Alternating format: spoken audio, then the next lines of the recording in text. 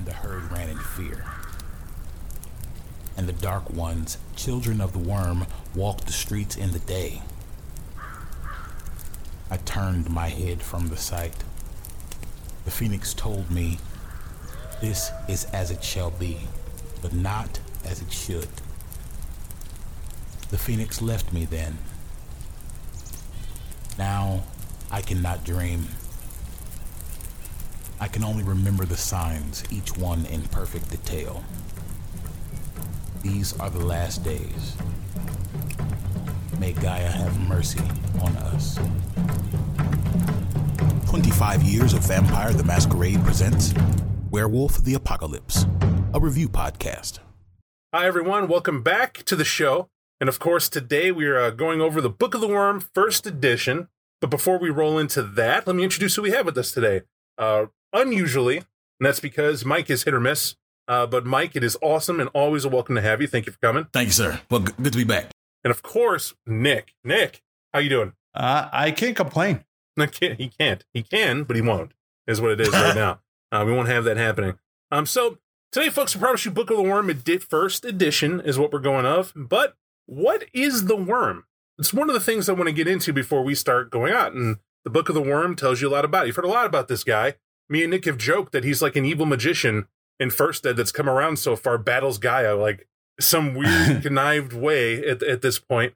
And we've made jokes about it because we're making jokes. I know some people thought that, do you seriously believe that? No, we don't believe that. But it's made to seem as if, right?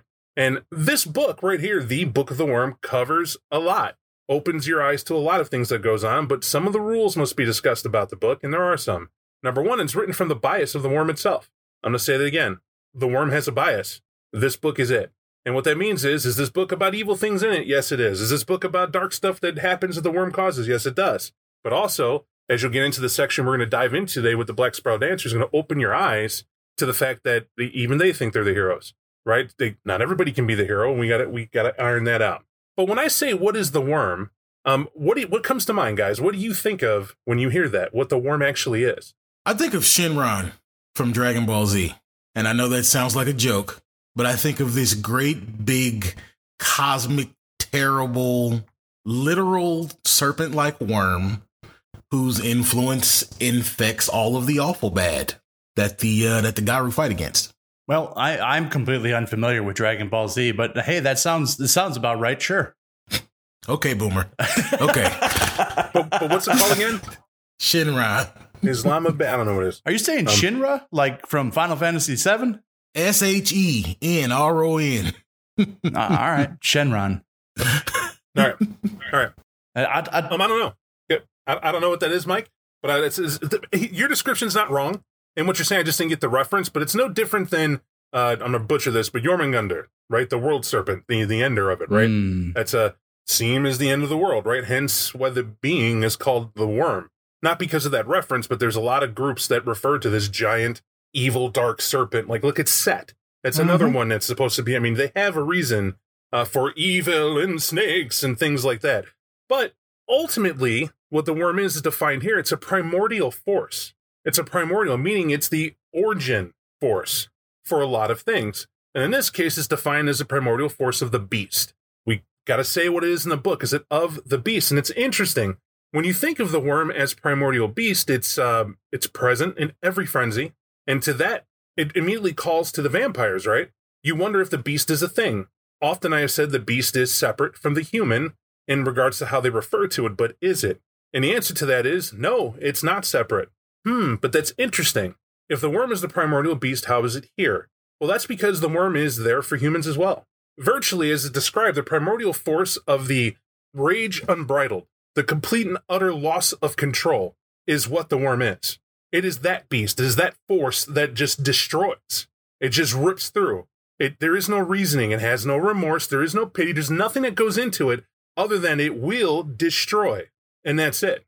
And we'll get later to this when you hear the Calamity Worm, which is the Beast of War, which is one of the three heads of the worm as it has now. Now, why this is important to define, because there is a connection. You wonder why is it that the Garou look at vampires and say they're of the worm? Well, it's because they are. They distinctly are. They even have a scale. The more of their morality they lose, whether it's humanity or on a path, the more of the worm shows. And the Garou, they're living beings, meaning they don't have an unlimited lifespan. So think about it. These new Garou who come out or are told the worm is bad encounter an old vampire. And that old vampire has the humanity low enough that it can't disguise the fact that it's of the worm. Well, to them, their own litany says it's of the worm, kill it. Are they incorrect to do so? No. Those are the rules they live by. Those are the laws they know. That's what it is and makes sense. However, the Garou are also of the worm. That's what rage is. A misconception is that rage is the product of the wild. It is not a product of the wild. It is the worm is the source of that rage. The difference is the Garou are also embodiments of what else? The wild, even the Weaver. They get all three primordial forces into one body. You know who else is? Humans. You get how this works? So there's a bit of each in all of it, right? Gaia is the source of all these primordial forces. They're spat out. These primordial forces, there's three of them, and they govern it. Why do we have to understand this so much? Why the lecture, Bob? Because often, and even reading this book put a lot of this in perspective and hunting around and seeing what they're referring to, they're trying to bring up that there's a time when any one of these aspects can be in control of heavily influence what beings or entities are doing. As we're going to read and you're going to hear about in this book, they tell you there are certain sources that are of this or of that in one of the triads. And then immediately people are going to think, oh, well, they must be of that exclusively. Not necessarily. Not saying there aren't exceptions, but typically, no. Now, why is that?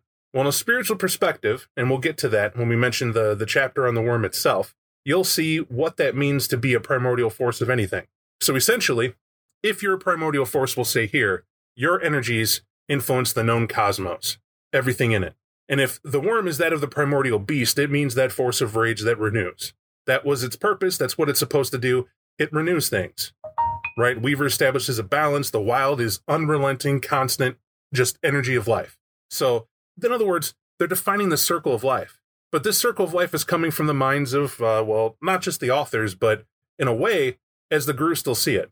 So when I looked at this book, and I started reading it, I was like, I wonder if this is basically how the Black Spiral see it. If I sat down on the edge of a hive and had to listen to a theurge, would they be spitting the gospel of this book? Because this definitely seems to be an educational piece. And it is. It's also a way, because entertainingly, there's a bias throughout this book, where they're really selling you the creepiness of the worm and the corrupting influence of the worm, what the worm does and the many tendrils and all that stuff. But you got to understand that this all comes from somewhere. Now, why? Reason why we do all that and get to it is because when you hear stories like the intro story here, Legends of the Garou, it talks about the tale of the White Howlers, right? Talks about that a bit. Nick, you want to go over that for us? Yeah, I can easily do that. So the White Howlers were an ancient tribe in the Pictus regions of Northern Europe, specifically Irelandish and in England. And the Romans came up through that area to kind of take over. As this book portrays it, they came in through there, exerting the Weaver's influence. And it was the White Howlers that stopped them. The White Howlers come from a region called Caledonia, which is traditionally Scotland. And it was so much that nobody could stop them. They got a Fenris in Germany couldn't stop them. And there was nothing that stopped their march all the way up until they got to that point. Specifically, the White Howlers were a fearsome tribe. I want to make sure that I get that, across.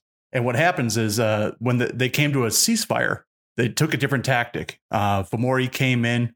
They snuck past the enemy lines at the Hadrian Wall, and they reawakened these old cairns that they had, and they started sending Banes and Fomori out to corrupt the kinfolk of the White Howlers.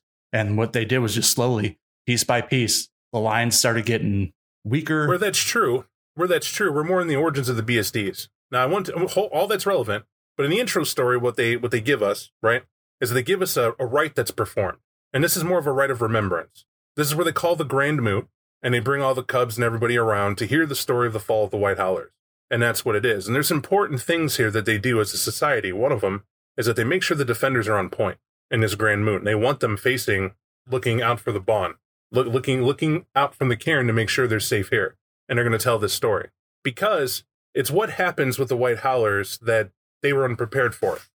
And in this story, they talk about how the everything that Nick says is basically the detail. Roman conquest going on, stuff like that. But in the intro story, they don't talk about the Roman conquest very much. It's mentioned and it's gone over because the most important part of that story is the reasons why.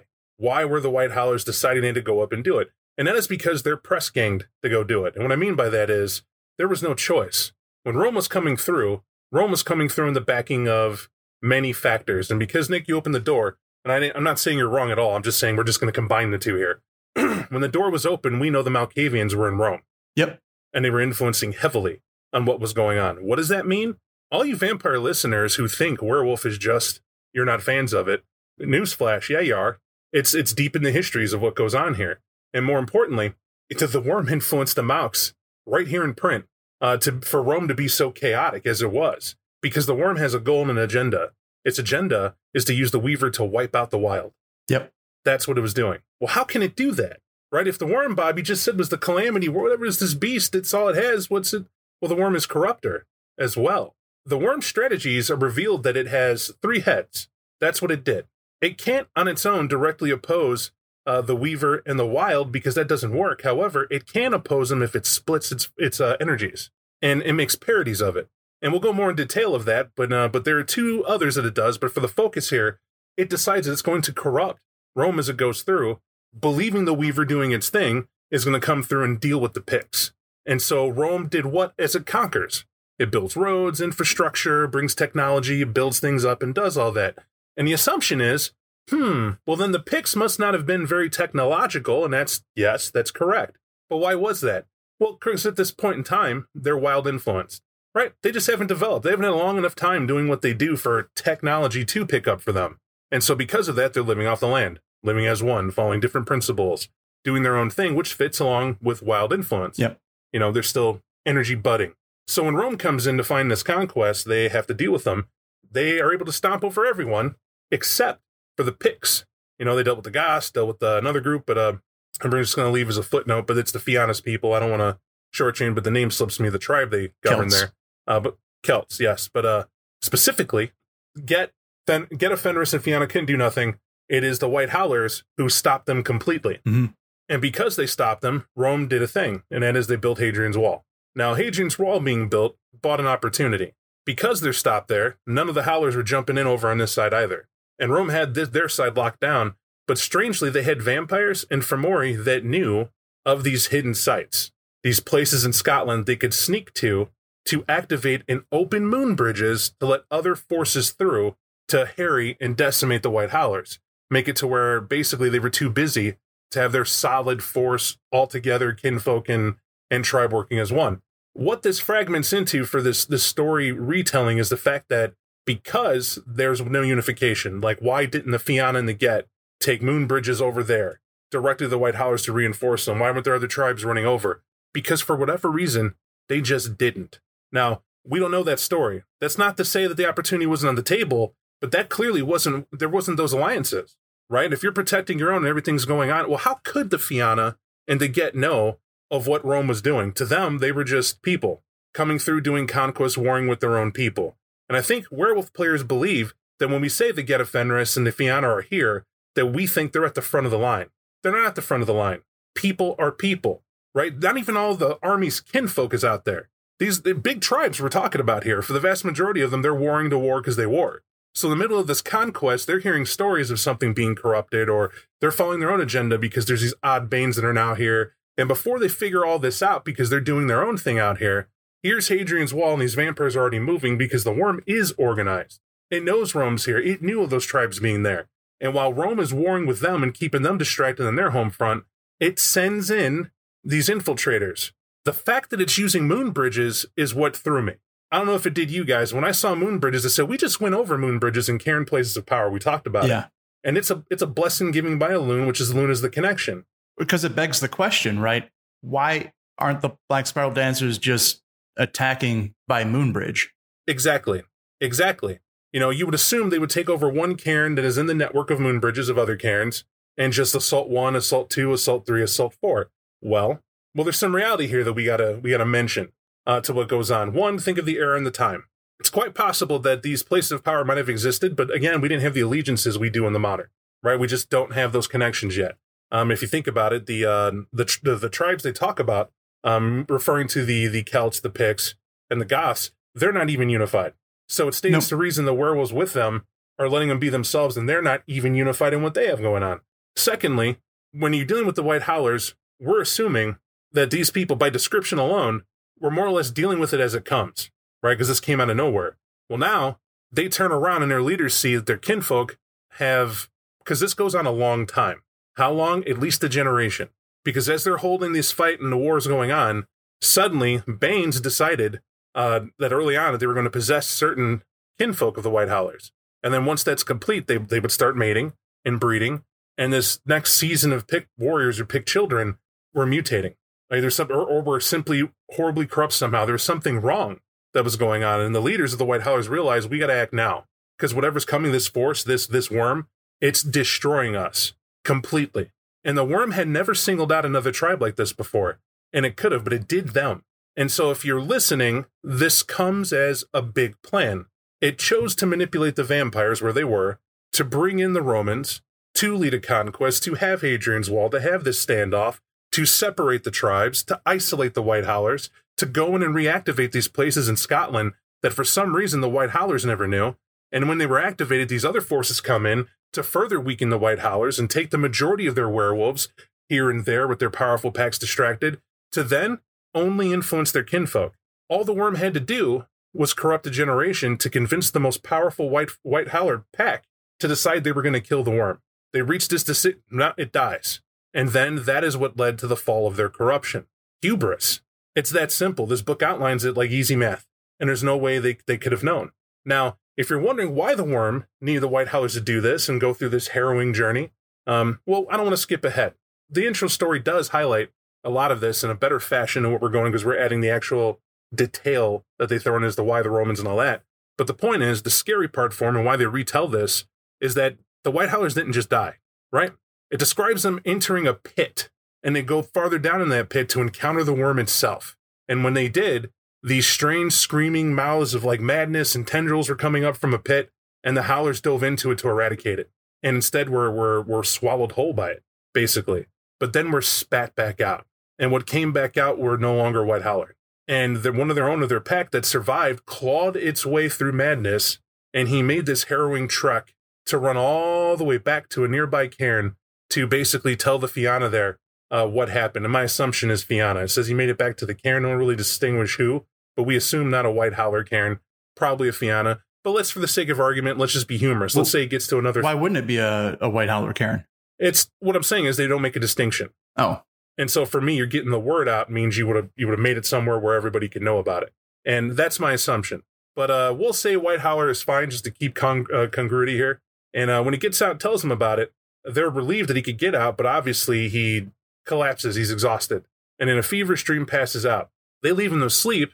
Their defenses are still their defenses, but somehow his old pack made it out of the pit, snuck on in, and devoured him. Yep. And then the rest of the force came for everybody else. Now, why I say that it wasn't a White Howler cairn is because you know about the story. So to me, it makes sense that it made it to like a Fianna cairn and told that story. They would have started putting the word out. Well, that's the remember, that's the tricky part. It is a White Howler cairn. He does come back to. Okay, good. So I just missed it. That's it's golden. Happens. So what, Mike? Keep having that look at your face. Well, it's just, if he made it to the Howlers, obviously the book says that he did, right? But why would they, if he made it to a cairn of White Howlers, eventually those people become BSDs or they die. Why would they have allowed this story to get out? They make it seem like one pack was able to clear them all out. Pause, Nick. No, I'm right there with you, Mike. Like, because right now you're making what the people who wrote the book what I challenge, because I'm directly with you. It doesn't make sense. If you want to say they were trapped by Hadrian's Wall and couldn't get back because they're a war front, and that this great deed took place, and they were just screwed. There's no way they could make it out. Why would he stumble back to a White Howler cairn? Why would he go there? Because how would he get the word out? They're trapped already on all sides by vampiric influences, open cairns, Banes everywhere from Mori marching through. How the hell does this guy make it back to that front? And then on his heels is this pack that comes and devours him. Sneaks on the cairn, and that's that. And you'll have that make sense. And it is a mystery. They said he makes it to a White Howler cairn. There are many ways one can get the word out, right? Spirit sent, whatever. But if you're me, if this was such an ironclad point and plan, then now you're picking apart a story to go, well, then why didn't the Fianna help? Why didn't the Get come in? Why didn't anyone else come to help bail them out of this situation? You're being attacked and systemically hunted by a new group of werewolves that the worm spat out to eat the rest of the White Howlers. Where are they to help them? And here's the simple answer. We got to have a villain, right? I'm going to state this. Often folks believe that they're like, just like me, I made a mistake here in the air. I'm not fazed by it. I misread or I overlooked, and it happens. The guys who authored this book can't think of every possible angle you're going to go into, but they got to give you a story. And the story that's going with is it's great. You could retell this and make it a game about the people there. Maybe your player characters save the White Howlers, but there's still enough of them to be BSDs. Yep. So now the White Howlers a tribe you can add. There's even a White Howler tribe book, just in case you wanted to do something like that. And that's grand. But what we got to do is here for this point, it's dark. It's the world of darkness. And right here, they don't. And he stumbles to a White Howler cairn, which it wrenches my heart because that sucks. He came back to where he knew, and he should have been protected. And then they go further to mention that some of the White Howlers there were already seduced by power. Yeah, and Bob, he didn't even make it one night at his home his home territory before they got him. And you have to assume the rest of them, right? You have to assume they broke that cairn, scattered that cairn. They must have sent one pack of their very best to deal with this problem. You know, if it was they were sitting at Rivendell and they sent out Frodo and take our best warriors, all hopes ride on you, and they come back and kill you. Right. Because they did. They said it was a powerful pack of White Howlers. We have to assume they're most powerful to decide they were going to take out the worm. That's how it is. But regardless, that tale's told, and why it's creepy to the Gru is for obvious reasons. You talk about telling a story, and then the Black Spiral Dancers show up to eat the person who talked about it, which is the point that I care about the most. They establish a urban myth, an urban legend here, right? Mention the BSDs enough, and before you know it, you'll meet one. So have a care, is more or less what they say. Very serious, right? An intro story to read and kind of go through. Definitely hooked me in the whole of the book. I think it's going to definitely gives the feel of what you're about to read as well. There's a lot of wondering as to why the worm so easily does what it does. And it's, and I say easy, but it reads like, man, I hope we should have had stop points and whatever. I think that's the point. I think it's written to where there's villainy there to where you, the heroes, because that's what you play as player characters, realize that there's some balls dropped. There's some places missed, and you got to shore up for sake of heroism. And that's a good thing. And I enjoy this book for that and that alone.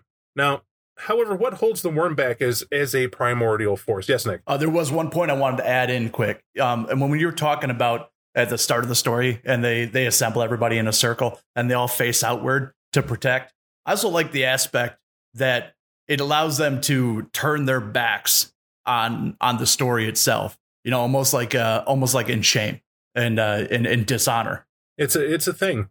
I like the whole presentation of it. I think Werewolf's draw is the fact that you can do these rights in a live action setting. In fact, I've done some like this story that is very fun to recreate and do, because it definitely makes you a part of it, especially with folks who are willing to give it a shot. No doubt there is Nordic everything, and that has been done, and it was a lot of fun. So I'm just saying, I had to throw that out there. Throw a Nordic jab every once in a while for fun. I enjoy it. I'm just saying. So what holds the worm back within us all? So if the worm is in everything and we have it, why is it that humans aren't running amok? The answer is it doesn't. I want that to set in. Think of world wars and conquest and genocide and things we've done. That's the worm. I hold back. What are you talking about? That's the worm winning. That's what it do. And that's where you see it in humans. However, in each human, we all have a battle to face, right? And the worm is not as loudly heard because we have what's known as a conscience. We have a sense of morality, and a strong one. And that battle's fought every day. Now, so do the Gru, but the Gru also have power, and power is forever a doorway open, right? That makes it even easier for the worm to get in, because when you have power over a thing, you're, we'll just look up the concept of evil, or look up I believe it's the Stanford experiment, where it talks about what happens when you have a group of people become guards to watch over another group of people and see what happens. They have no reason to be shitty to these people or to be bad, but it brings up that concept of morality. Why did they do what they did? And then you think of the authors of this book, and it had to have known about it, because when you think of the worm in this concept, you very easily can understand worm is choice to let it in. I want you to hear that. It's almost like it's a cosmic rule. Here is this power that you can tap into it, but how much you tap into and how much you need of it, it can also become of you, right? Because the more you use, the more success rate you have, the more success rate, the more you have to have. How much of you is left before it's just it? And that's sort of the solution there. And that's from a mortal point of view. Well, if you're the Guru and every battle is won by rage, and you're running through and rage is the only source, well, that is true as well. Eventually, you're just this rage being ripping through everything, not caring of consequence, but that your needs are fulfilled. Someone will have to put you down. Yep. So to the vampires, and we get how this works. Now, that's also an insight as the worm as corruptor. Like I smile to think of this, right? You want to call the worm a corruptor.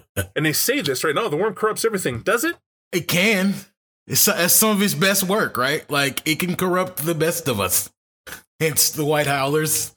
Hence all sorts of nature spirits. What is the thing called? The big fella. Cthulhu? Nexus crawlers. Oh, okay. Right? Mike's doing this whole thing with phalanges by his face. I was thinking Cthulhu you're talking about? I didn't know. Don't judge me. It's been a while, okay? No problem. You're right, man. I stopped you at your point, but you were saying. Well, no. I was just saying, like, I think that's the part about it that would scare me too, about the White Howler story. If I were to say, oh, that's poppycock, don't be superstitious, our young cubs need to know about this, I would still be worried that the moral of the story is that even the best of what we call ourselves are exceptionally corruptible to what the worm has to offer. I agree with that 100%. I feel that that's exactly what that story's for, is to serve as ammo for them to make the right choice. Yep.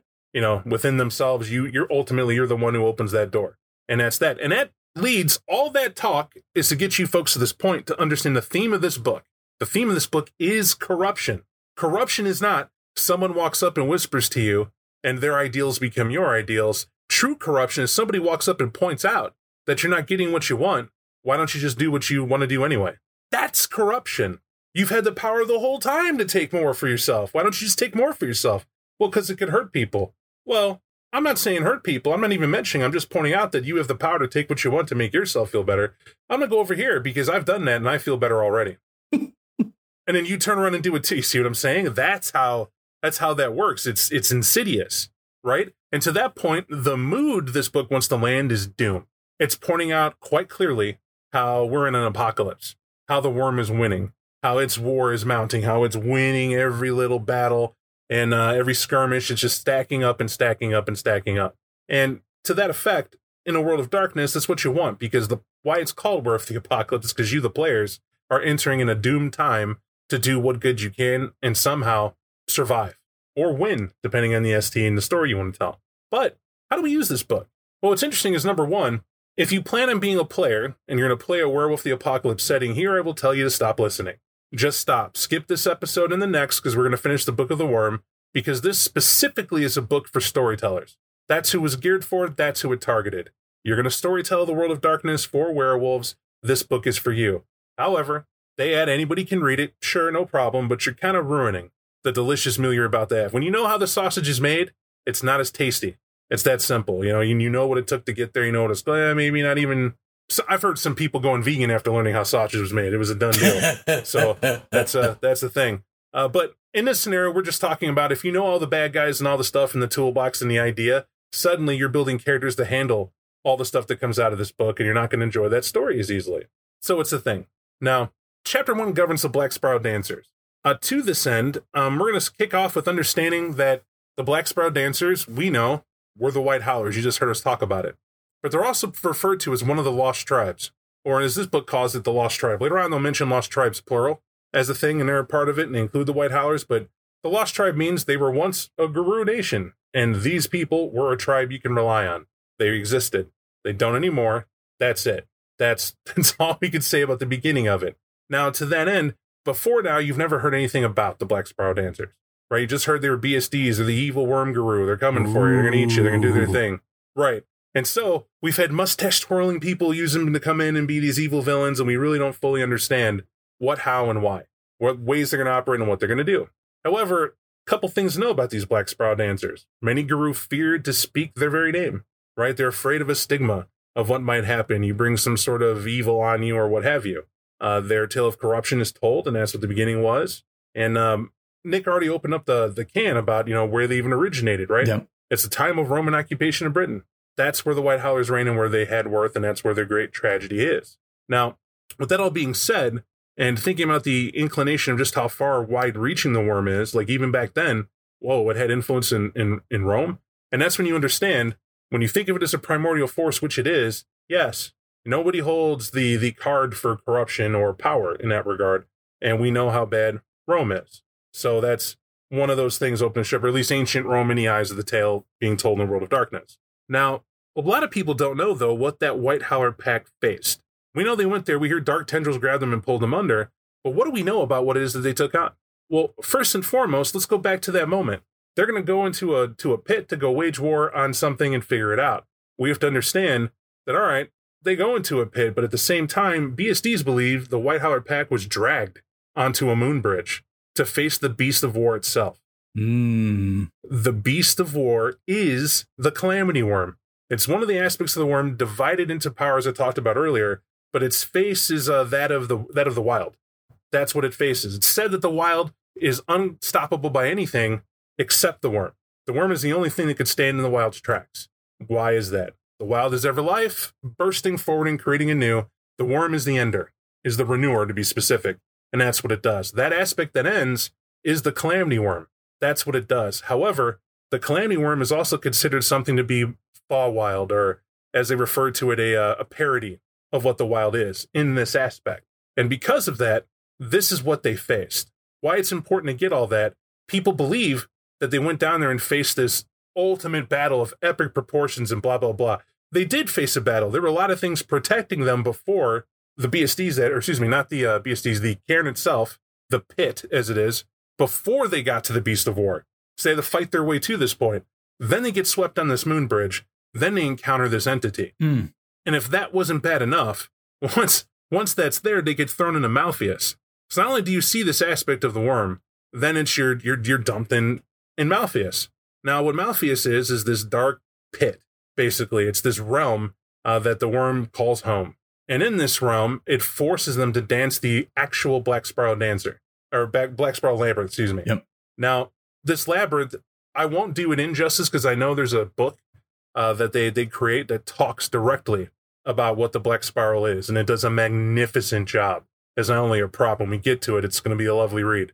But the point is, just imagine that it is a labyrinth that you have to go through, and there are many challenges one faces in this labyrinth in ritualistic fashion, and they have to go through this harrowing of a sort. And as they go through it, it changes them wholly.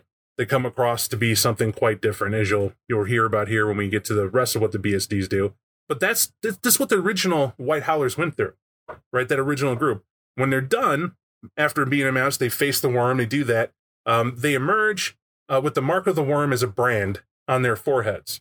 This lets everyone else know in the cairn that they are in charge, that they come out and they know, those that the worm has chosen as to be greater is there on an instinctual level, and this begins a different campaign.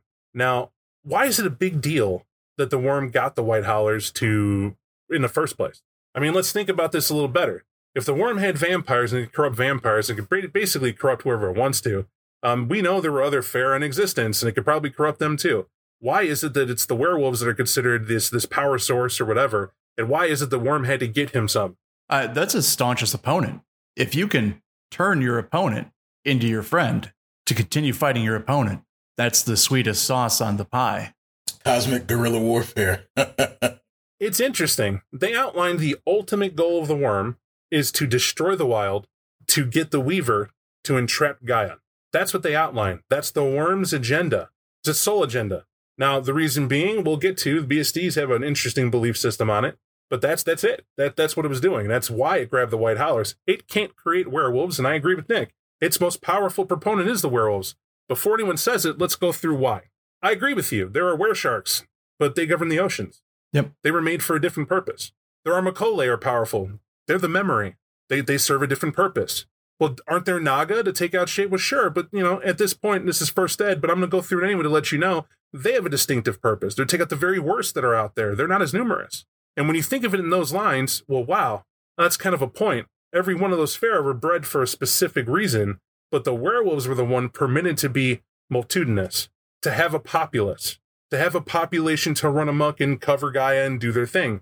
They were also the ones responsible for the Impergium. When you wonder what the point of keeping the human populace in control was, it's because whatever powers that be knew the imbalance that would come from humans would cause this action to happen, that the imbalance would create this. Now, nobody can defend that mass populace leads to an eco disaster, and you hear about global warming. You know all the stories. We know that in real life. Mm-hmm. This story heavily plays on it for what the Grue got to face in the apocalypse. That this is obviously what they're going for, and they're really hammering home the guilt of the ecosystem destruction and giving a reason that out of balance is what we do. But they also give you an out. It's the worm, right? It's the worm. It's the worm winning. Where's the werewolves, right? You could say that, but that's the things that we're talking about here. But the worm strategy, therefore, is sound. If I can get one tribe, I got something, right? And that's what it did. When it got the White Howlers and it had them get subsumed and become Black Sparrow dancers, their agenda was to go around and take the cairns underground, subsume them. We don't have a cairn above, it's below. And we call them pits. And they make these labyrinthine tunnels and all this other stuff to it. And then to hide, right? Only to reveal themselves to assault Fianna when it suited their purpose. And that's it. And that's from the ancient Roman time or whatever back then on up to the modern where your players are going to run into them, right? Yep. They literally did it to grow. Now, if we understand that's what the BSDs did, they turned the White Howlers and come out. What about their society do we know, really? So we know that they're White Howlers and what the White Howlers were. We know about that tribe somewhat, as fans of tribes we are, as the good guys. Well, then what is the BSD society and how does it function and operate? Well, it's like a mirror version of traditional Garou society, right? They've still got auspices. They still organize themselves in tribes. Everybody still got their purpose. It's just the inverted, awful kind. It's a little bit different, right? They have metas, right? And the metas are plentiful by a long shot. They're totally okay with metas. So, in the Black Spiral community, you are based on your Black Spiral merit, which means how far deep you've gotten into the actual spiral, which we'll come to once we get to the rituals because it's really cool. But what you were before you came to the Black Spirals means nothing unless the worm deems it so. So like they have a hierarchy, but you got to earn it in a different way. And metas are allowed to do it the same as everybody else. Lupus, almost unheard of. And the reason for that is because Lupus, they don't trust Black Spirals. Black Spirals don't understand nature that well. They don't get along well with the wolves. So they have a hard time finding ones that allow them to breed. Well, the point that they point out is when you get to Lupus, it's real hard to run around and rape packs of wolves, which is what the BSDs have to do because there's a sickness, and the wolves recognize that sickness. There is a mental derangement that sits at the heart of most BSDs, and because of that, they reek of the worm, which is sick. And animals in nature do not groove to people who are also sick and diseased. That is the thing. So that's a problem. Why the Homid route? Well, you're looking at the same problem. They can't run around and, they can steal the Homids they can and do what they can to breed of themselves. But at the same time, that has a very difficult rate to succeed, just like the normal Garou do. But menace is a different matter entirely, right? That's like almost every time you're gonna hit or miss right there. We're just gonna crank out the menace, ding, ding, and have it happen. Ding, more Garou. There's another aspect of this too. Is that because they accept menace, they also accept Ronin. Well, of course they would. Ronin stand on their own too, and they're perfectly fine with that. They have one rule that's in their society that you really can't betray the worm. Mm-hmm. Turn your back on the worm, you will be devoured. It's a pretty much open and shut case when it comes to that. Their seps of BSDs, we were with that. They call it hives. They have pits. They do have packs as well, but they only form packs to a purpose, which is what all packs should be. But they open up the door for basically standalone Garou. And if you're bad enough, if you can, sure, no problem. But they also wear these interesting heritage pride that they have. I found interesting amongst them. I thought so too. Because you'd almost assume that they'd throw everything to the side, but they keep very distinct track of where they come from and who their ancestors are, and they can call ancestors in, ancestors that were from who they used to be. You may have a Silverfang ancestor showing up to the door of a Black Spiral dancer and be like, huh, all right, well, I guess I'm here now. By the law, yeah, you know how to fish. Okay, whatever you called me for. That's right. Who knows what they would do it for, but you're right. You're very much right. But I also like the trinket wear, right? They make these talismans that denote their rank, family heritage, what hive they're from, the pack, almost more so than Garou do, normal Garou. Yeah. And it's like these items are made of metal, glass, artistry, whatever, that they proudly have for them so that they know what's what. And that's probably because some of them are so mutated, they don't look like anything they started at, and you probably need that. Because sometimes when you walk back out of the black, you don't quite look the same as you used to could. Right. You went down in the hole, came back as a second head, Bob? Yeah, it's a second head, Bob. I mean, wouldn't it be a point of pride anyway, right? If I'm a Black Spiral, if I'm a freshly minted Black Spiral from a long line of honorable Silver Fangs, then that's something that I should wear on my chest. Like, I was the best of the best where I came from, and we conquered this family of great noble Garou. Yeah, look at me. I'm the newest generation. I can actually kind of tell you that is to a degree true, because what they do value is the pure breeds. Like most pure breeding you can have, you're of the most value. And the reason for that is because, one, you're not a metis and you're not infertile, right? So immediately you can produce others just by mating with other werewolves, which is just fine. But also you have a better chance of mating with kinfolk connections and things like that. And it basically keeps a strong, firm line in what would otherwise be, Silver Fang Voodoo Valley, where who knows what's going to come out of your bloodline. Well, they talk about that too. They have no problem with incestuous relations either.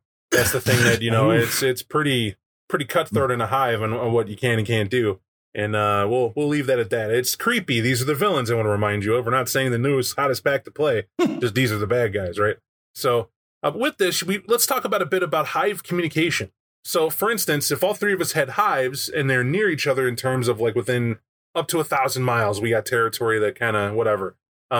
We would have tunnels. Yeah. Like a series of tunnels that we would intersect with that we alone would use. Why this is, wow, it's profound, strange, it's weird, is because even I, as a storyteller, never thought about that. That these guys went underground and they built an extensive system to connect to one another. And it makes sense they would have to.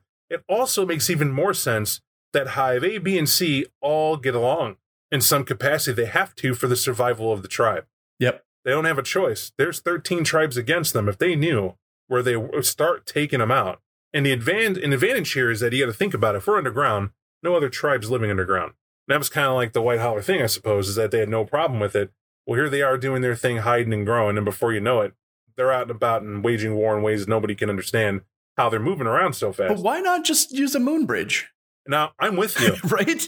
I'm with you. And here's the thing that I think right in that story, I'm going to tell you right up front, it was cool to say moon bridge because maybe while they were White Howlers, they could. Right? They had a relationship with Luna still. And so a loon doesn't care or doesn't know. It's a loon spirit. It doesn't know one way or the other where your energies are at first. But when they started using those moon bridges from them cairn sites, and it was a vampire and Fomorian, we don't know what rites they used to trick the Luna spirits to opening it. They just know that, well, there was a connection here anyway. You gave us the requisite. You have the pass stone. I guess you could use it. Huzzah. Here come these forces. We don't know. We know why BSDs don't use it, because they would. They would. If they could get hold of one cairn and get that pass stone and start invading other cairns, they absolutely would. Problem is, good luck getting hold of one cairn.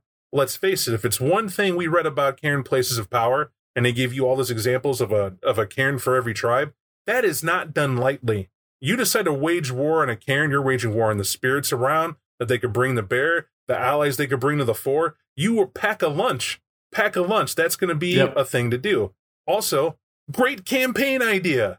You want to have it to where they're right? You want to have it to where BSDs are now strong enough to boldly come out the ground and swarm cairns one at a time, and you're going to be the packs that get to play messenger or the defense and create some mainline villains and whatever relationships going with Nemesis. That's the way to do it. I will play in your campaign. Let's do this, right? Hell of a game. Anybody would want to. That would be a lot of fun, right? What are they going to do this time? But back to the point, they don't hear in the general sense, because STs, you got to remember, corruption, right? This book is about a theme of corruption, but even the BSDs honor corruption. And because of it, why do a full brute force move when that would cost us far more than we would net by seducing one or two, right? Infiltration is a thing, and maybe we can learn more here, and it's more villainous to play that long game. It's more of a story that you can get involved in, too. Combat's quick and easy, but a story of betrayal as well. Some of the best Greek tragedies that are to read about, right? And that's sort of the point. Now, all that said, two unique rights the BSD have on top of it, in addition to hive communication, that make them, well, special. One is the Dance of the Black Sparrow, which I think you already know a thing or two about. The other one is the right of transmogrification. Now, we'll talk a little later on about this, but that is two distinctive rights that make this tribe stand out more than anything else, because both of those renew the bonds of the worm that they need to keep up and going. Why important for an ST? You will often forget that the BSDs do have to honor spirits, and they do have to renew the energy of the cairn, and they do have to go through, teach their cubs, get more cubs, bring more in, corrupt and renew and go on. This is knowing that upkeep in that culture helps you, I'd say 1,000% in portraying a real thinking, breathing villain when you choose to use a BSD pack or a hive or what have you. Yes, Mike. Well, you just made me think, and it's probably a big diversion, so this might get cut. But what if you ran a game where, for whatever reason, the players were captured instead of killed by some BSDs, so that they could learn this cultural stuff we're talking about and perhaps even grow as werewolf players? Why wouldn't you? I love Why it. wouldn't you? Yeah. Okay. Right, but let's keep All it in mind. Nick, don't let me forget it. So we're going to roll this through. So if that's the case, first let's understand something. Let's say there's a BSD moot called, right? How would it be different for those werewolves to see this moot called from any other one? Well, one, we know that when BSDs call a moot, it's held underground, and all worm creatures are welcome to it. What? Yeah. That's right. Where werewolves push their kinfolk off, don't even be in the bond. We're discussing Gaian stuff. Gaian spirits doing Gaian things with Gaian heroes. You're out on the side.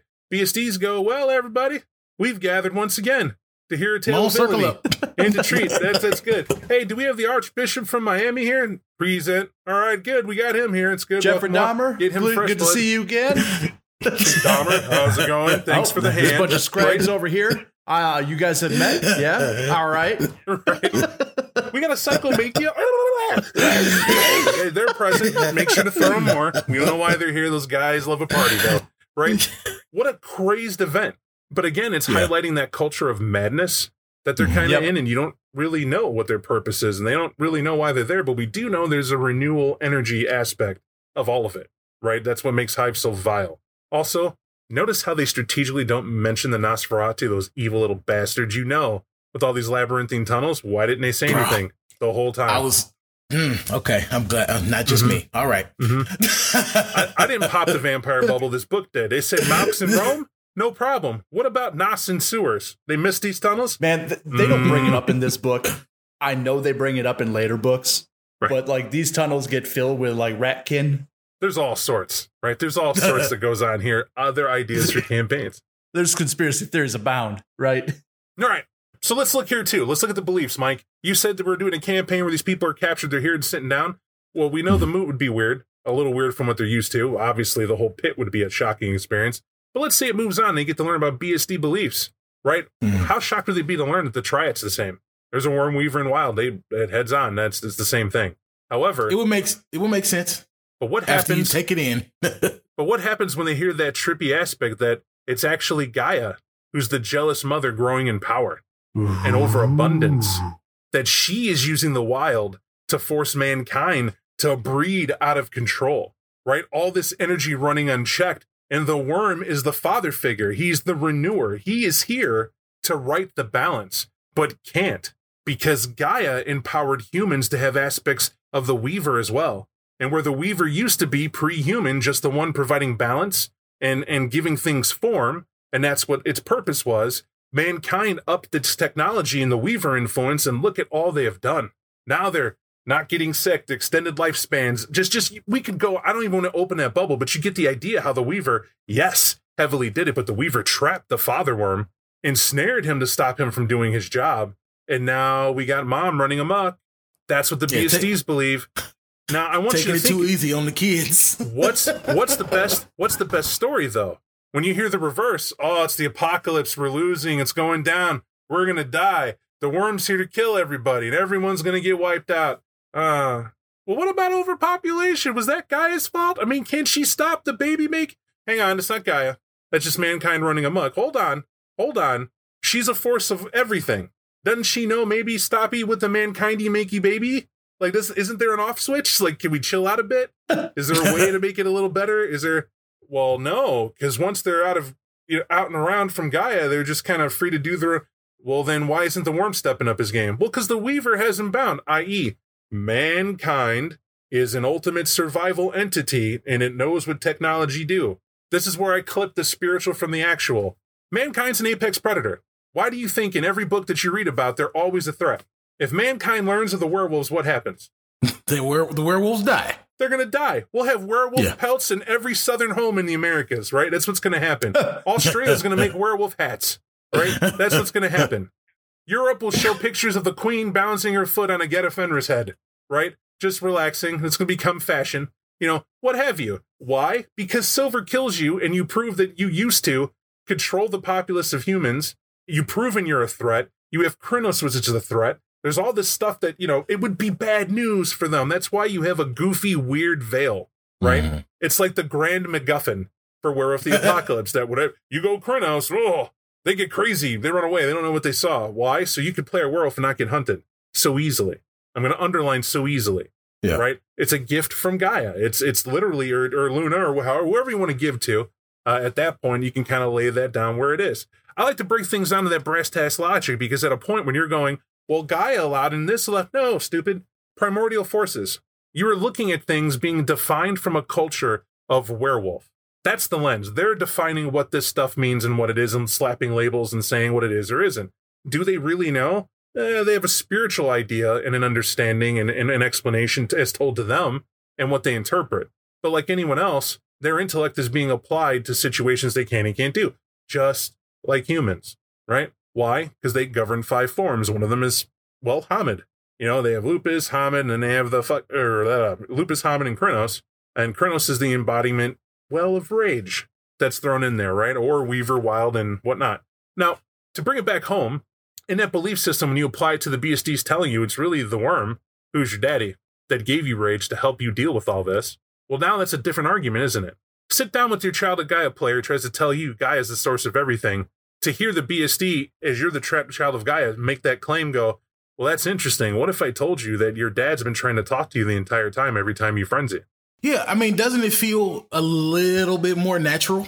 Right? One of those characteristics that we just put right next to all werewolves is it's a werewolf. Obviously, it has rage. It's destructive. It solves problems by turning the pumps on. It seems more like they're wormy than Gaian. But we always see them on the Gaian side. If a BSD tells me that story and I'm a baby cub, I'm more likely to believe the BSD. Can't lie. I'm going to agree with you. I'm going to agree with you that, and that you can talk about it as being more quote unquote wormy, as you put it. But what we're talking about is that you can't hit it at the spiritual. You have to hit it as, did you ever think about your rage and the problems that it causes? And that those problems are only problems because you're being told that they are. But in another way, you're empowered. Your father has given you the ability to handle your business one way or another. You're not always angry, but when the time comes for that rage to be used, you can use it. And where one side's going to tell you that it's wrong to do so, why is it? And now we're on a different conversation altogether. Now you get how corrupted it is, though, right? For the BSDs to say that, like, when you think of the society, by the way, this conversation isn't taking place in a nice boardroom where we're sharing fika. We're sitting around eating chocolate balls and eating friggin' bagels and some other nonsense and confections. Where it's taking place is bodies. A typical hive is described. Toxic waste might be in one section. There's going to be just bodies rotting in a heap in a corner because either you weren't snacking or someone else was. And that's one of the things it'll do. You know, Bane's skittering around. If you've ever freaked out about a tiny spider coming down near your computer, imagine a 4.5-foot spider with a human face crying like a baby because it needs to suckle some fresh blood. These are the good guys, Bob. There's no reason to be talking about that. Obviously, they're the ones who are supporting Father Worm. Right. No way. Don't get it twisted, but that's an interesting take they do. And with that, they talk about the overabundance of life and all that's fun stuff, but ultimately you're just like, get out of here. Get out of here with the evil nonsense. That's a Bane in the corner. I know what it is. Let's brawl, roll them dice. Yep. Right. That's a thing. If you get that far. I mean, right. If you get that far. There's a reason why these people don't do the same thing. You also have a grand BSD demographic too. If you ever wondered, why aren't there BSDs everywhere? Well, it's interesting. First off, you have to do the total. It's somewhere. It's probably written. But they put in here, wherever you total your number of Guru that are left in the tribes, the Gaian type, by the way, only 1/10 of them are BSDs. Yep. 1/10 the populace. Another reason why they're still hidden in the sidelines. They're not anywhere to be contending with anything. Now, it's assumed they were even smaller than that. So it's sort of a niche surprise that they're on the rise, at least according to this book at this point.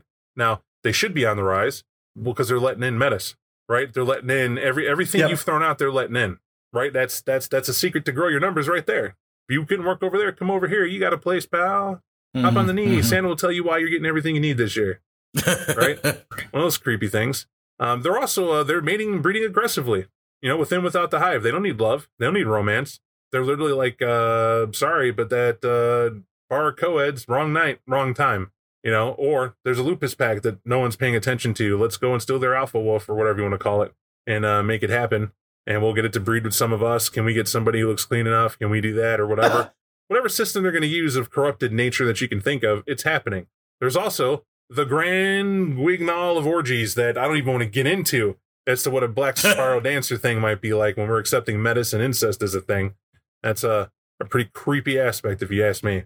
But the most important thing about their number game, which I found highly hysterical, is the impressment of other Garou into the BSD tribe. Now, how do they do that? Well, it's very simple. If you remember the process of a Garou, you can be born and a nearby sept gets word through a little spirit that, something like that went on. And then they got to come over and see if you might be, right? Just that you're of blood or might be of blood. Idea of the first change we talked about already and where that could take place. That lets them know further you're there. Well, the BSDs get a word as well, right? They got a kin fetch and that's a good thing. And if something like that happens, they come a-running. So it's a race between you and another group to see who grabs that person first. Well, we know if the BSDs have them, they're not going to keep watching them and bring them to a cairn and let them in easy. They're stealing them. They got a press gang process, right and well. And when they bring them in hard.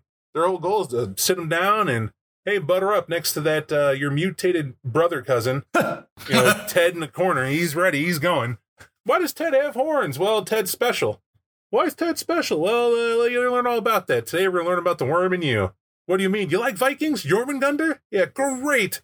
He's here. He loves you. You're a part of it now. Let's learn BSD school. I bet you feel real weird about them claws that pop out, but we all have that problem. Let us show you how it works. There's just one problem. With all this abundance of BSDs being grown, they have a problem with madness and insanity. Yeah. Is it? Turns out some people can be so insane, even the Black Spiral Dancer's got to kill them. How? Well, you're uncontrollable. If your every answer is kill somebody, Leatherface would have died. You just put him on a leash. You just kill him. Hey, buddy, if you're going to go against us, we're just going to kill you because we have an agenda. You need to calm down. You need to be renewed. Maybe you put him on a leash, or maybe you just, you give him the Lenny way out. Because I tell you right now, he's not the one watching the hive while everyone's sleeping.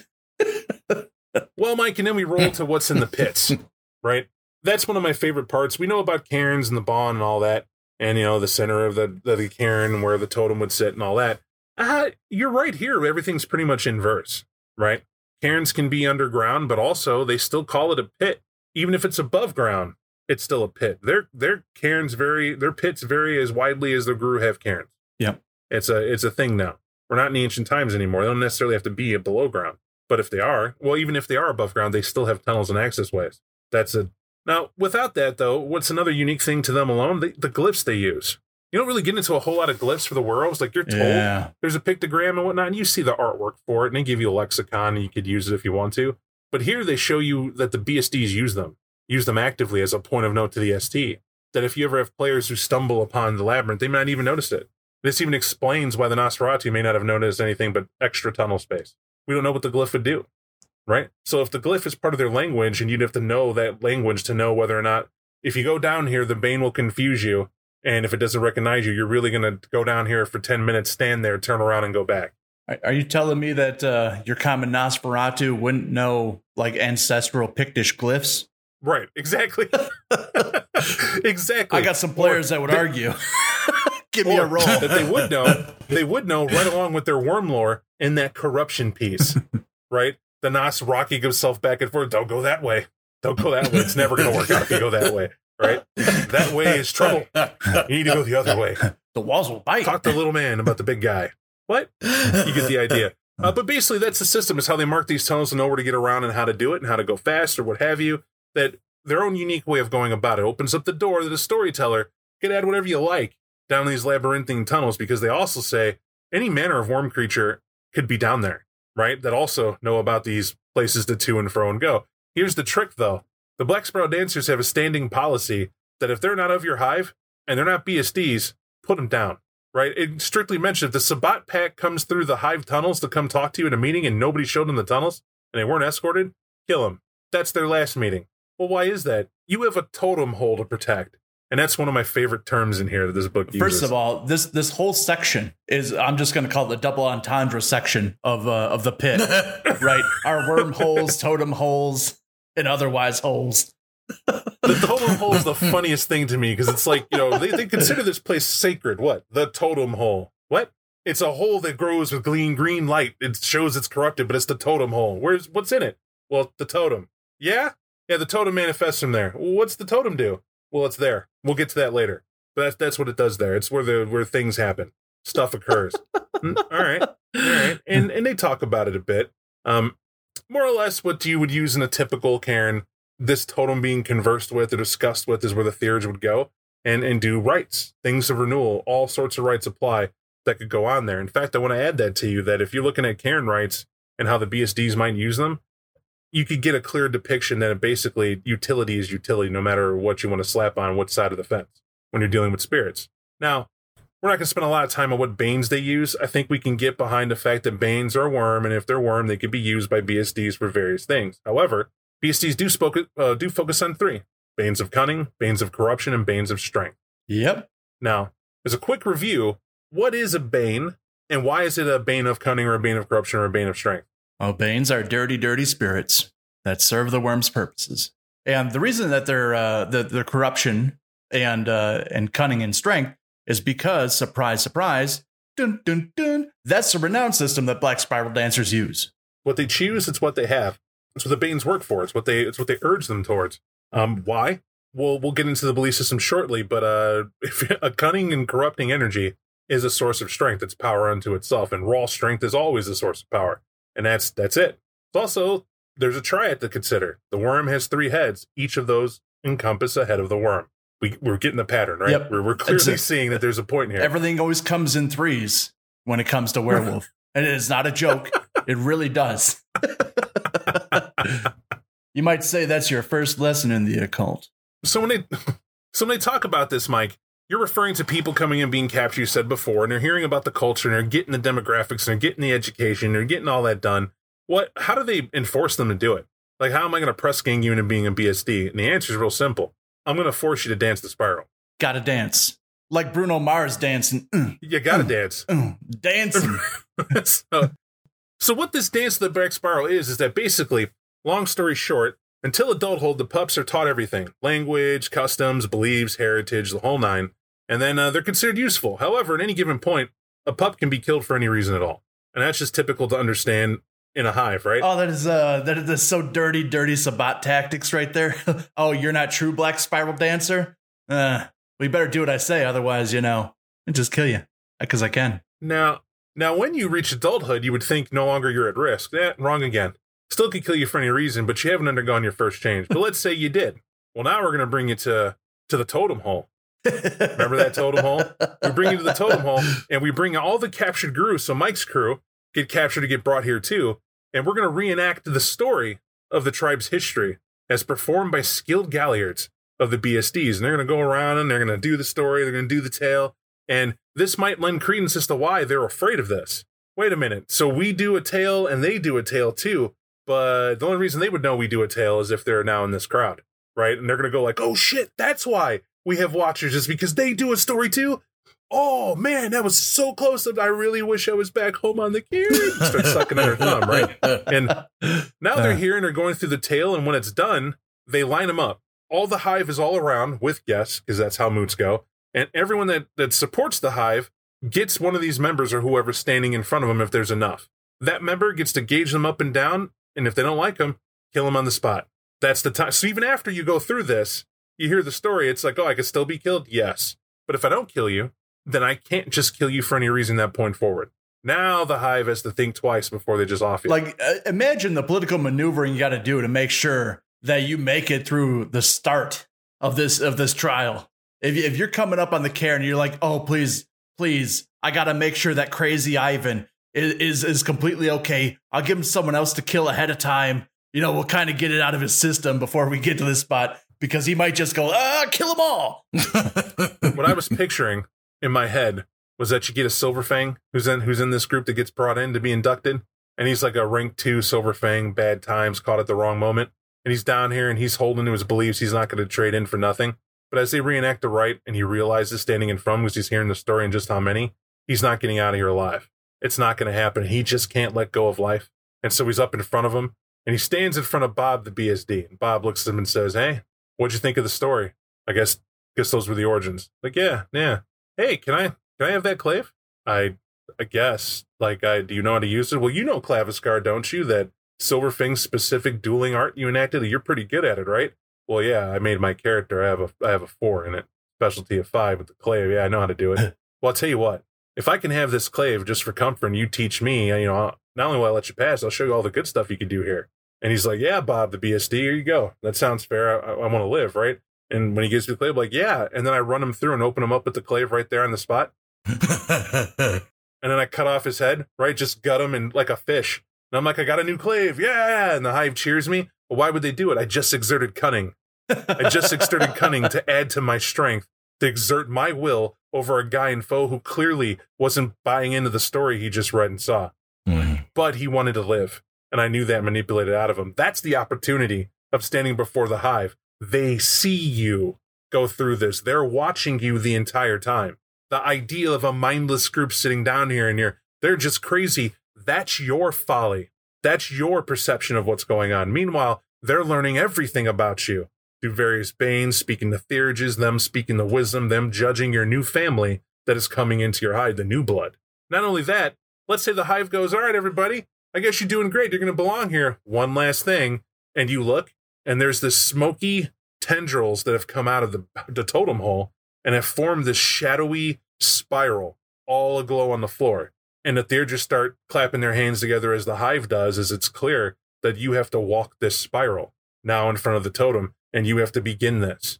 And as you do it, there's a weird, euphoric, almost psychedelic effect it has, where you start experiencing the most horrific visions possible that are being inflicted upon you. There are enigmas being told to you that you gotta solve or think about or speak to as you go through to pass their rites and tribulations and challenges. And before you know it, you're sucked into the Umbra and don't know why. And while you're there, each and every one of you will have to gaze upon the actual face of the worm. And it has 2 results. Either you die of fright on the spot, right? Just cease to be, in terms of your heart just done and you're dead. Well, anything's better than that, right? Right. Or your mind shatters. You're literally, like, madness takes over as you're just wondering about the whole place just gone in the purpose of this rite. So what you're implying here is that every Black Spiral dancer is crazy, right? Because they either died or their mind shattered. So, as they put it, madness can be temporary. That's the thing. We'll get to that. So you're mad here. You don't know how you got to where you are, and your survival instinct is to come stumbling back. Sound familiar? Right? Where they said he didn't fall, that's Kororok, the guy who survived, that White Howler. They don't say what state of mind he was in when he came back, right? They just say he survived, and there's all that. But you got to assume it sounds a lot like they all walked the spiral. He's the one that came back, and apparently enough to tell a story. But here's the point. This rite does that to everybody, right? They're maddened for the moment. They come stumbling back. But when they're coming back, the spirits that harassed them before are now teaching them what they need, ability-wise, to survive as a BSD. Mm-hmm. They also grant them gifts as they come back through based on what they went through. And this is cementing you. The worm teaches, the worm challenges. But to triumph is to gain in strength. And hence the point. And by the time you get back and you step out of the pit, and this is my favorite part, you step out and they're like, hey, Bob, are you okay? The tribe recognizes Bob's new name. Bob is no more. We only know it's his name. Welcome.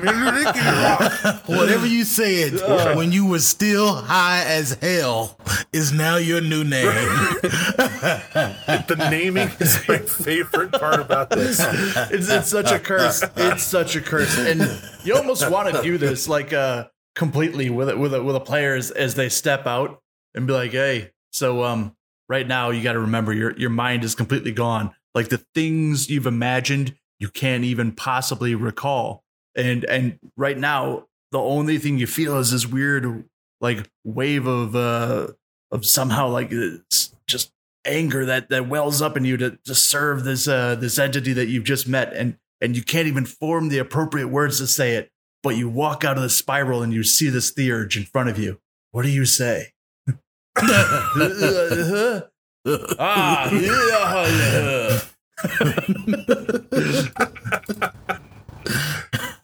There's nothing to it.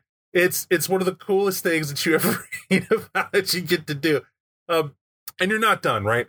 You come out, you have this, eventually the madness in that state of that right clears your head, and you spend some time, and what they do is you're almost now, well, you're not even almost, you're officially a BSD at this point. And they're sitting in front of you, and they want to get this talking about, hey, worm has 3 heads, 3 faces. Let's talk about that a bit. And they explain to you the 3 aspects of the worm, and they go, which one are you going to serve for all time? Which one is you, and what are you willing to do? And you don't get the option to sit there and go, can I get back to you on this? No, actually you can't. As it turns out, this is not a heart-to-heart moment, buddy. You went through all that. Which 3 aspects that we thoroughly taught you about do you want to serve? My favorite part is they say if they're indecisive, they're considered weak, and we know how that goes. So you better, it's not good. You better pop right out and say, Beast of War.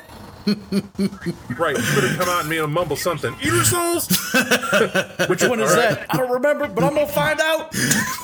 That's the one. That sounds great. Souls back on the menu, there's a lot of fate. There's a lot of fate involved in what you chose. Seeing as that's my name now. Snark Loop, what do you have to say? But pretty cool, right? It's a thing to do. They force press them in and they get them going. They even highlight how that is that they can have a totem. And what's the worm then? Is the worm like the grand mentor of all? No. In fact, it's much like having a god. Yeah. Right? The worm is the god, the totem is the servant. That's who helps you get through. You bond with the totem, and you better pay lip service to the one who let that totem kick rocks in its name. That's how it be. Because now you're gambling, too. You're hoping your god wins. There's a whole group of people, a lot more than you, saying Guy is going to pull out and take it over. And here's you saying, nope, it's Dad. Adjusting your tie and hoping it's right. Oh, man. Like this kind of blew me away. And that was that you follow the worm blindly, and the loyalty to the worm comes before the pack or even tribe. Without question, whoever you say in that moment, you are devoted to entirely, beyond all else. And it has to be, right? And then before we're done, let's talk about the rite of transmogrification. Yes. Now, the rite of transmogrification is basically, it's how they gain rank. I'm forever chilled at the fact that this is a done deal. Because remember, when your rite of passage is done, that's a pseudo Black Sparrow. But Nick, what is the rite of transmogrification? The rite of transmogrification is well, where the worm kind of whispers in your ear, and you know it's time for you to gain a rank, and you go up to your theurge and you say, I will go through the rite of transmogrification and I will walk the black spiral. And they say, I don't think you're ready. And you say, I'll kill you if you don't open this damn gateway. And then they say, I think you're ready. Right. And seems you're serious. And then what they do is they open up the real black spiral for you. Before, that was just the Cairn, like the Pit's make-believe black spiral. Now they're opening up a door right into Malpheus, and through that door is the labyrinth of the spiral. Like you are walking the real black spiral now in Malpheus, and there's supposedly 9 circles here, and for each circle you make it through, you will gain 1 rank. So if you are a rank 4, you have to go through circle 1, circle 2, circle 3, circle 4, circle 5 to get out of here and to gain a rank. But each one of those, just as it was before, obviously there's a super bad test you got to go through, an enigma or a puzzle or a challenge. So you mean to tell me if we play the BSD game, I can just start off rank 5 as long as I'm crazy? Oh no! I promise you that if you are not seasoned, right, and you try to go through, no, my friend. There are many people who step into the Malpheus and that Black Spiral and don't even come back. Right? They're not going to make it because the key thing that Nick said here was you got to beat your challenge. Yep. See how that works? And that does come down to the storyteller. It could be a badass story and you're just amazing in it. But if you can't beat that, imagine you go to an Enigma, right? That's your challenge and it's rank 1, for instance. I'm just throwing it out here. I'm not going to do the actual, but let's say it is. And they ask you a badass riddle and you're like, well, fuck, I don't know that. I don't know the answer to that riddle, but my character would. I have enigmas of, I built an Arun. Shit. I'll roll my intelligence at diff 8, I guess. And the ST's sitting there straight face. You sure will. Roll. Well, I botched. Well, make a new character. What has 4 legs and no arms? A table? Wrong. You. Right? They're well within their right to do something like that. You are tugging on the leg, right, of danger at that point. So the Laredo transmogrification is known about, but why is it known about? Because if you want to tug on Superman's cape, you do. We'll open the hole. But if you want to go spitting in the wind and deciding that you're going to beat at starting out, oh yeah, I'm going to take out that rank 1. Maybe you're at rank 2. Congratulations. I'm going to do that rank 2. Uh-huh. You're going to go for that rank 3? I don't know. And rank 3 is a challenge of combat, I think it was. Isn't that what he said? No one's there. Who are you talking to? I laid the table of what's ahead. Are you moving forward? No, I'm leaving now. There you go. Sort of choose your own adventure. That's how corruption works. But the answer, Mike, yes. Yes.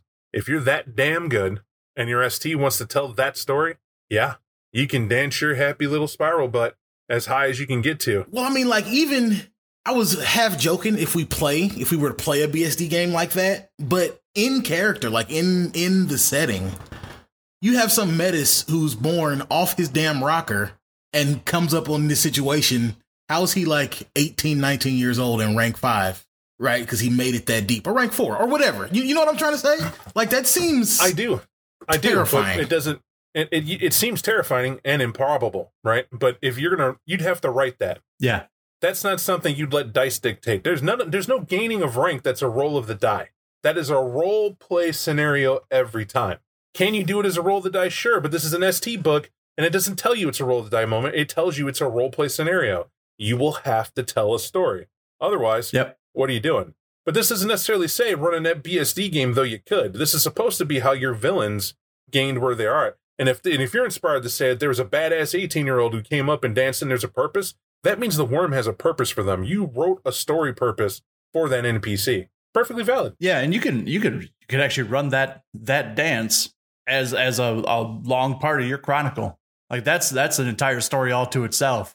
And those individual stages, you're walking that player through those different stages. Hopefully you don't have a 1-player game, but if you do, awesome. Right, absolutely. They have a lot of fun with it. But to that end, that's enough shenanigans, because we're going to get to the heart of the matter here. We're dealing with Black Spiral dancers and the renown they look for. And as we mentioned before, their renown's a bit different, right? Yep. They respect power. Nick, what's the power creed they go by? So the power is it's exactly as you think, having the ability to control and intimidate other people. And that's exactly how it's based on. Power is not about you, but how people see you, which is the most. But to that end, do they have a creed that goes with it? Oh, like the actual creed? To follow. Oh, yeah. Mm-hmm. So when we're talking out of the book, this book as tool, not us as opinion, but the tool they give you is that they give a power creed. Can you read that for me? Sure. I shall crush my enemies. I shall improve myself at all expense. I shall never refuse a challenge. I shall use my power to the greater glory of the worm. Now, that's really all that needs to be said. This book gives you an outline idea of what the BSDs look for in terms of power and what it should be, and the creed they use, which obviously is a guideline to help you see that. To me, this is every bit like looking at a path of enlightenment for vampires, right? When you look at it, because it's different than the tip. Like, good guy stuff's easy, but this gives you an idea of how to form your quote-unquote bad guy into what goes on. And I shouldn't say quote-unquote is the bad guy into looking at it. So they're looking at power as one. The next they're looking at is cunning, right? And the creed they give you is, I shall hold to my word only while it is to my benefit. I shall know my enemies. I shall know myself. I shall turn everything, every situation, to my advantage. I shall never give foreknowledge of my actions. This is easily a guidebook to help you be a thing that is just hell-bent on taking over what they're going at. Like, that's Insidious, just those two things. But then they also have infamy. What is infamy?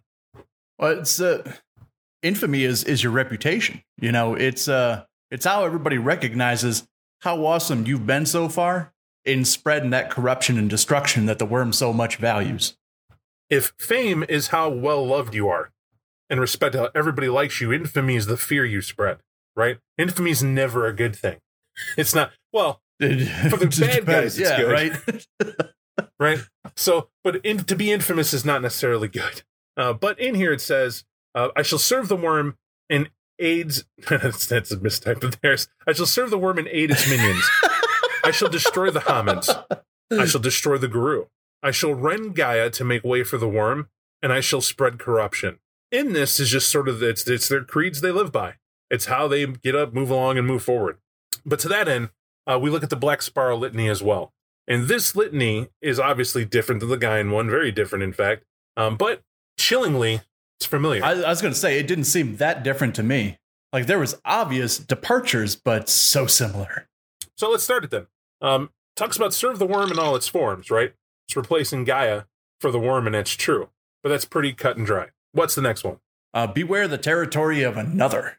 That one's not so, that's not different at all, right? But why is it beware the territory of another? Well, we don't want our hives fighting. Right. That's the point. That's that unity piece that keeps survival in. In fact, give safe passage to those of other hives rolls right into that as well. Yep. Letting them through. What's the next one? Slay those who will not join you. Yes. If ever we thought the Cane Bro had a home, here's the litany. Respect all who serve the worm. Well, why is that here when it's serve the worm in all its forms? Aren't those the same thing? I guess it could be. Now, I'm going to tell you right now it's not. There's a misconception that all aspects of the worm, well, serve and like all aspects of the worm. Well, that would be a falsehood. The worm in unison would be a terrifying force if you combined every aspect of itself. And this is just the Black Spirals. So to them, we could serve the worm in all its forms, right? We can help out with the Sabbat. We can help out with Pentex as allies. We could see ourselves allying with this group over that group as long as they serve the worm. It's okay granting permissions. But if we don't like any of those people, we could serve you all we want to. That's fine. But we don't have to respect you. And in fact, I could serve the Sabbat to help take over a city to later kill the Sabbat because I think a hive would be better and we don't want the vampires around. Nothing says I can't do that. Nothing at all, in fact. So whether I consider you weak or whatever, that's the point. Now, respect all who serve the worm. This is a different piece. So if that Sabbat does indeed serve the worm, and I find that out, or it's Pentex, who we know absolutely serves the worm, yep. There's a begrudging respect we have for them, and we won't kill those Sabbat who give that service to the worm open-heartedly, so to speak. However, not all Sabbat do, and very few Sabbat even know of it. And that's how that works and why I use that way. It's a difference. However, even they say the veil shall not be lifted. Nick, why the hell does it say that? You know how it is. If everybody knows what's going on in the Black Spiral Dancer Hive, they're going to come down and try and stop them. And the reason for that is because people don't like being manipulated. And once they find out that's happening, that element of surprise is gone, that we've been messing around with you the whole time, they'll come down and mess it up. It makes sense. Makes complete sense. But do not suffer thy people to tend thy sickness and death. This is no different either. Right. Right? It's the same thing. This is almost, we can call this instinct. For the werewolves and what they do. But for those who need a refresher, basically, especially amongst the Black Sparrows who respect infamy, power, and cunning, if you are too weak to run with the pack, you are culled, right? We don't let you be a burden to our operations in service to the worms. That's simple. The leader may be challenged at any time in peace. Again. Oh, okay. Right? This is the same thing, right? If leader sucks, I think so, I'm going to step up. So then opposing that, the leader can't be challenged in a time of war, right? Reason for that, it should be obvious. It still holds the same for them. If they're at war with another group, if we sign up for a campaign and it's going on and we're at war, we can't just decide to start nixing leadership and changing up midfield. That's bad. You can see why that's going to go off the rails. However, the circumstances which constitute war or peace are never very clear, since the Black Sparrows are almost always involved in some sort of conflict. That's where it gets sticky. That's the fun aspect. But what's the last one, Nick? You shall take no action that causes a pit to be violated. Eerily simple, right? Before we're not going to dive into this, just to know that there is a Pentex connection that should be clear as to the Black Sparrows, right? But they definitely give one here for concrete evidence, right, that occurred in the 1940s. And we'll roll more into that with Pentex itself, because we've been going on a wild time here. We also have the Sabbat connection, but I didn't want to make this about the Sabbat, though that's in here too. And they add that flair and flavor for it. But what we're going to do is we're going to stop here for the moment. It's because we're going to finish this whole book up on part 2. We want to make certain that we landed home the aspects of the Black Sparrow dances, because they're the most well-known out of this books that get used. And to highlight that there is more dancer info in here that I would say is more on the fun to read for yourself to use for it. What they consider tactics the Sparrows use, or the Black Sparrow weaknesses, things like that. Yeah. How to use them in your chronicle if what we said wasn't enough. They got some quick tidbits, although not as exhaustive as maybe I would have liked. Because it's one thing to say, here are the Black Sparrows and what they're about. It's another thing to say, how would I build a nemesis and apply that nemesis? And how could I get that to work in its many facets? But we do know there are many more books that come out after this. May shed some light on that. And we don't want to oversaturate, at least at this point. With that end, we'll pick up with Pentex next week. And I want to thank you, Mike. I want to thank you, Nick, for coming out. Obviously, for being on here. Oh, and one last thing. You're going to ask this. Do they have derangements? Because they're not really anywhere mentioned in the first setup to this point. They are mentioned in this book as well.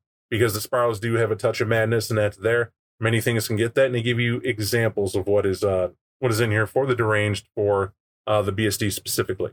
And that's tied to it as well. Great, interesting ones.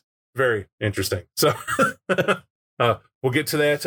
We'll leave you for that, and we'll start with Pentex next week. Thanks, everybody. Yay. Thank you for listening to our 25 Years of Vampire the Masquerade podcast.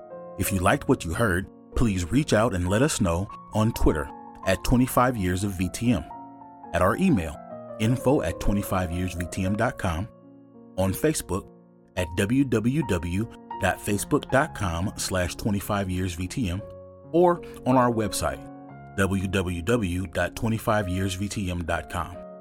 If you would like to support us, we can be found at patreon.com/25 Years of Vampire the Masquerade.